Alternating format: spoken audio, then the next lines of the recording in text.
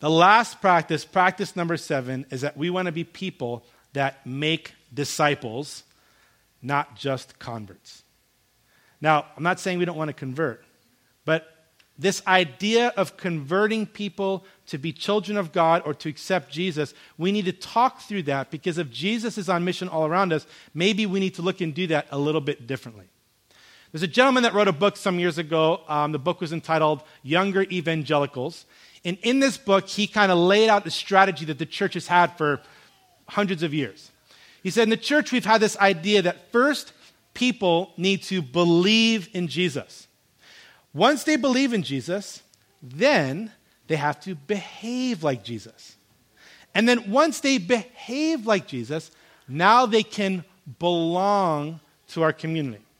And in that belonging, they can become discipled. They can grow in their faith. They can learn about the kingdom of God. They can grow in the abundant life. But before they belong, they have to behave. But before they behave, they have to first believe. And this strategy has been in our church for a number of years. And myself, as someone working as a traditional missionary, I was one of the people that would go out on the streets and try to convince people they needed to believe in Jesus. And then they'd have like only a few days to stop doing things in their life, stop drinking, smoking, break up with their boyfriend or girlfriend, get their lives in order before they could come to church and belong to my community. Because it'd be awkward if they came in here with smoking and dropping the F-bomb. It would just be weird. I'd go, Matt, what are you doing bringing people like that into our church?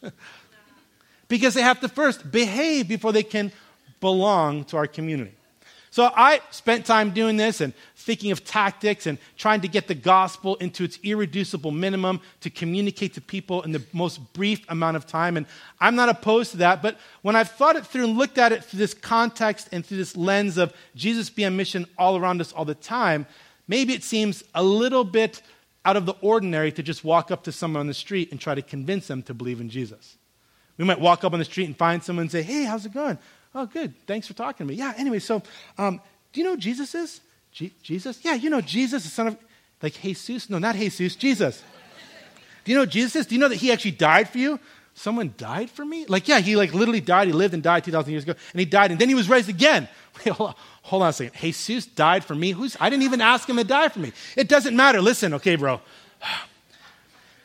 Jesus lived, then he died, he's resurrected, and now he wants to live inside your heart. Someone wants to come inside my heart, and he's dead, but is he dead or alive? I don't understand.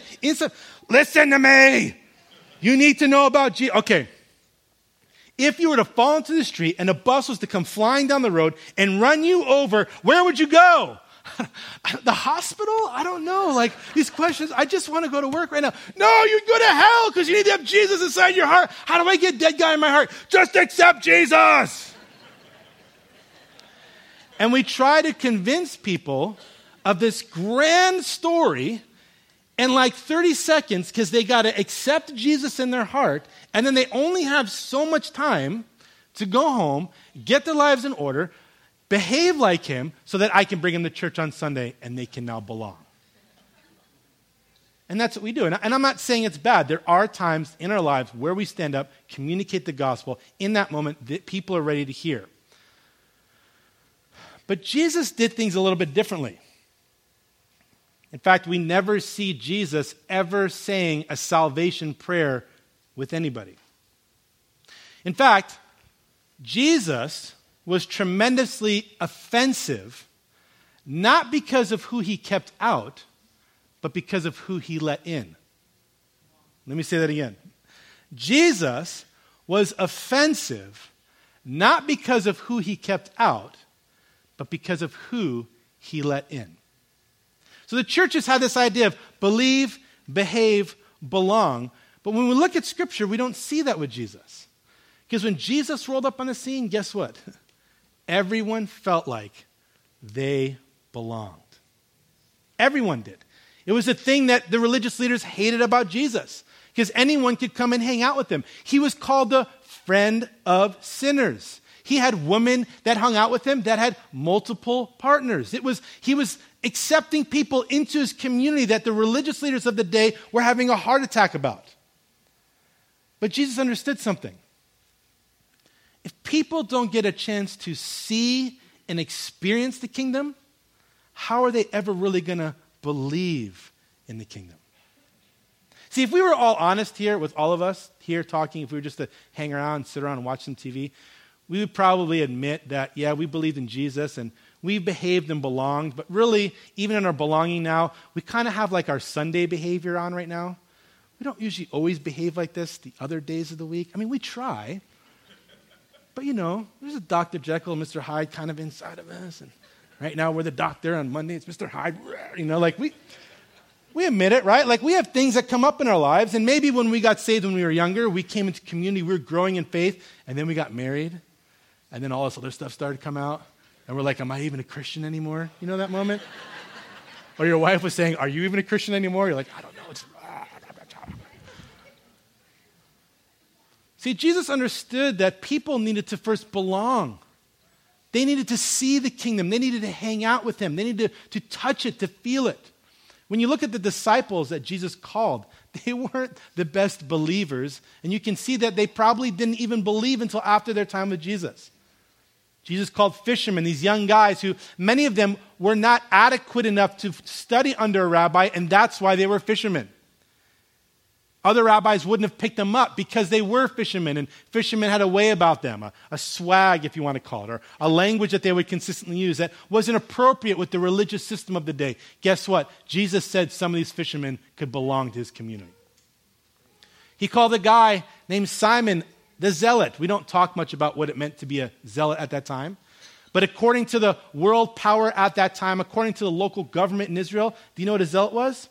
It was a terrorist. Because zealots were determined to overthrow Roman power. We might look at it and think it's justified today, but at that time, zealots were causing trouble at the expense of human life to communicate their idea. That's what they're aiming for, to rid Israel of Rome's power and get them away. Not the best person to have on your team if you want people to feel comfortable to hang out and have dinner together. Yet, Jesus said, you belong. Matthew, the tax collector. Come on, Jesus. Like, really? Like, that's bad publicity. Don't bring that guy around. I'm not coming hanging out with Matthew, the tax collector's there. What does he want from me? What is he going to take from me? But guess what? For Jesus, he said, you belong. See, Jesus understood that people needed to first belong so they could experience, see, touch, taste, feel the kingdom before they actually believed. Now, Peter, as we know, is one member of the crew or the squad of Jesus that didn't even fully believe, probably until much later. In fact, I would venture to say Peter didn't really believe until the moment he saw Jesus actually resurrected on the shore cooking fish for them.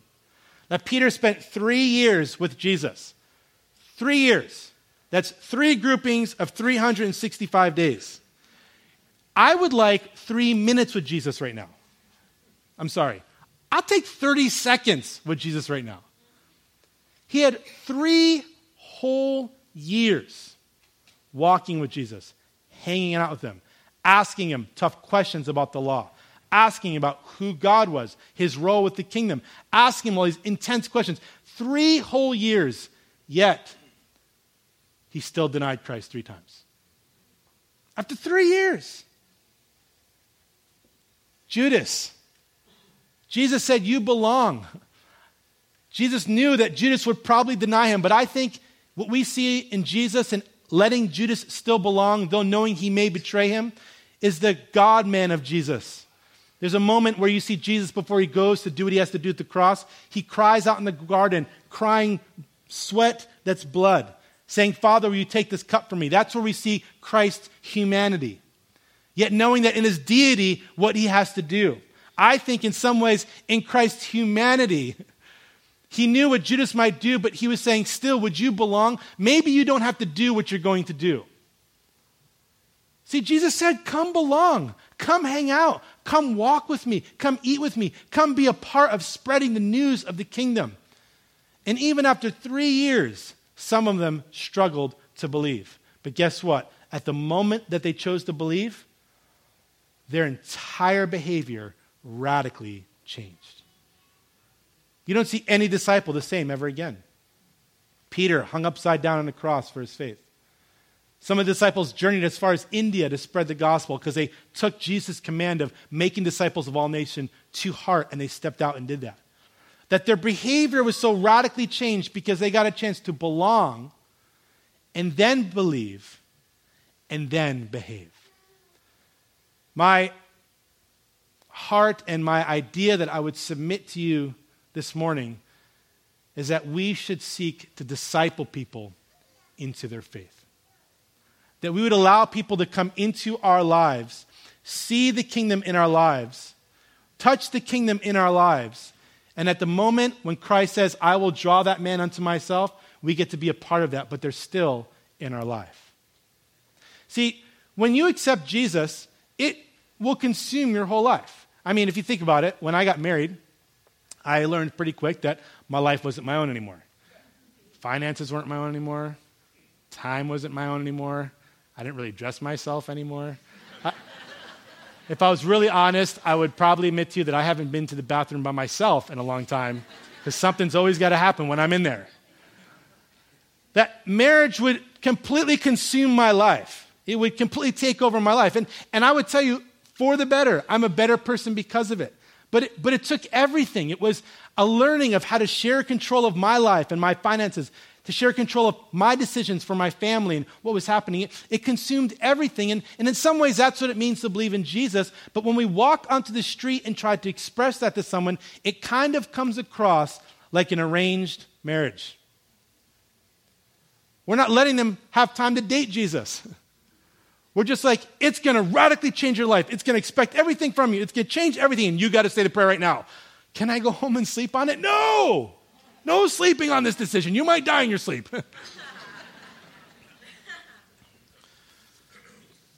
Jesus made some radical statements when it came to following him.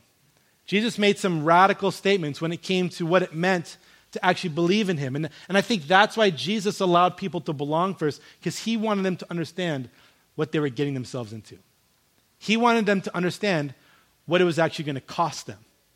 Now I know sometimes I'm going to read some verses to you this morning, and it's like, yeah, well, he said that, but he didn't really mean that. But I don't know, maybe he means it's something different. But I don't know, Jesus is pretty clear in what it takes to follow him. And the position in your life that he wants to take when you choose to believe in him.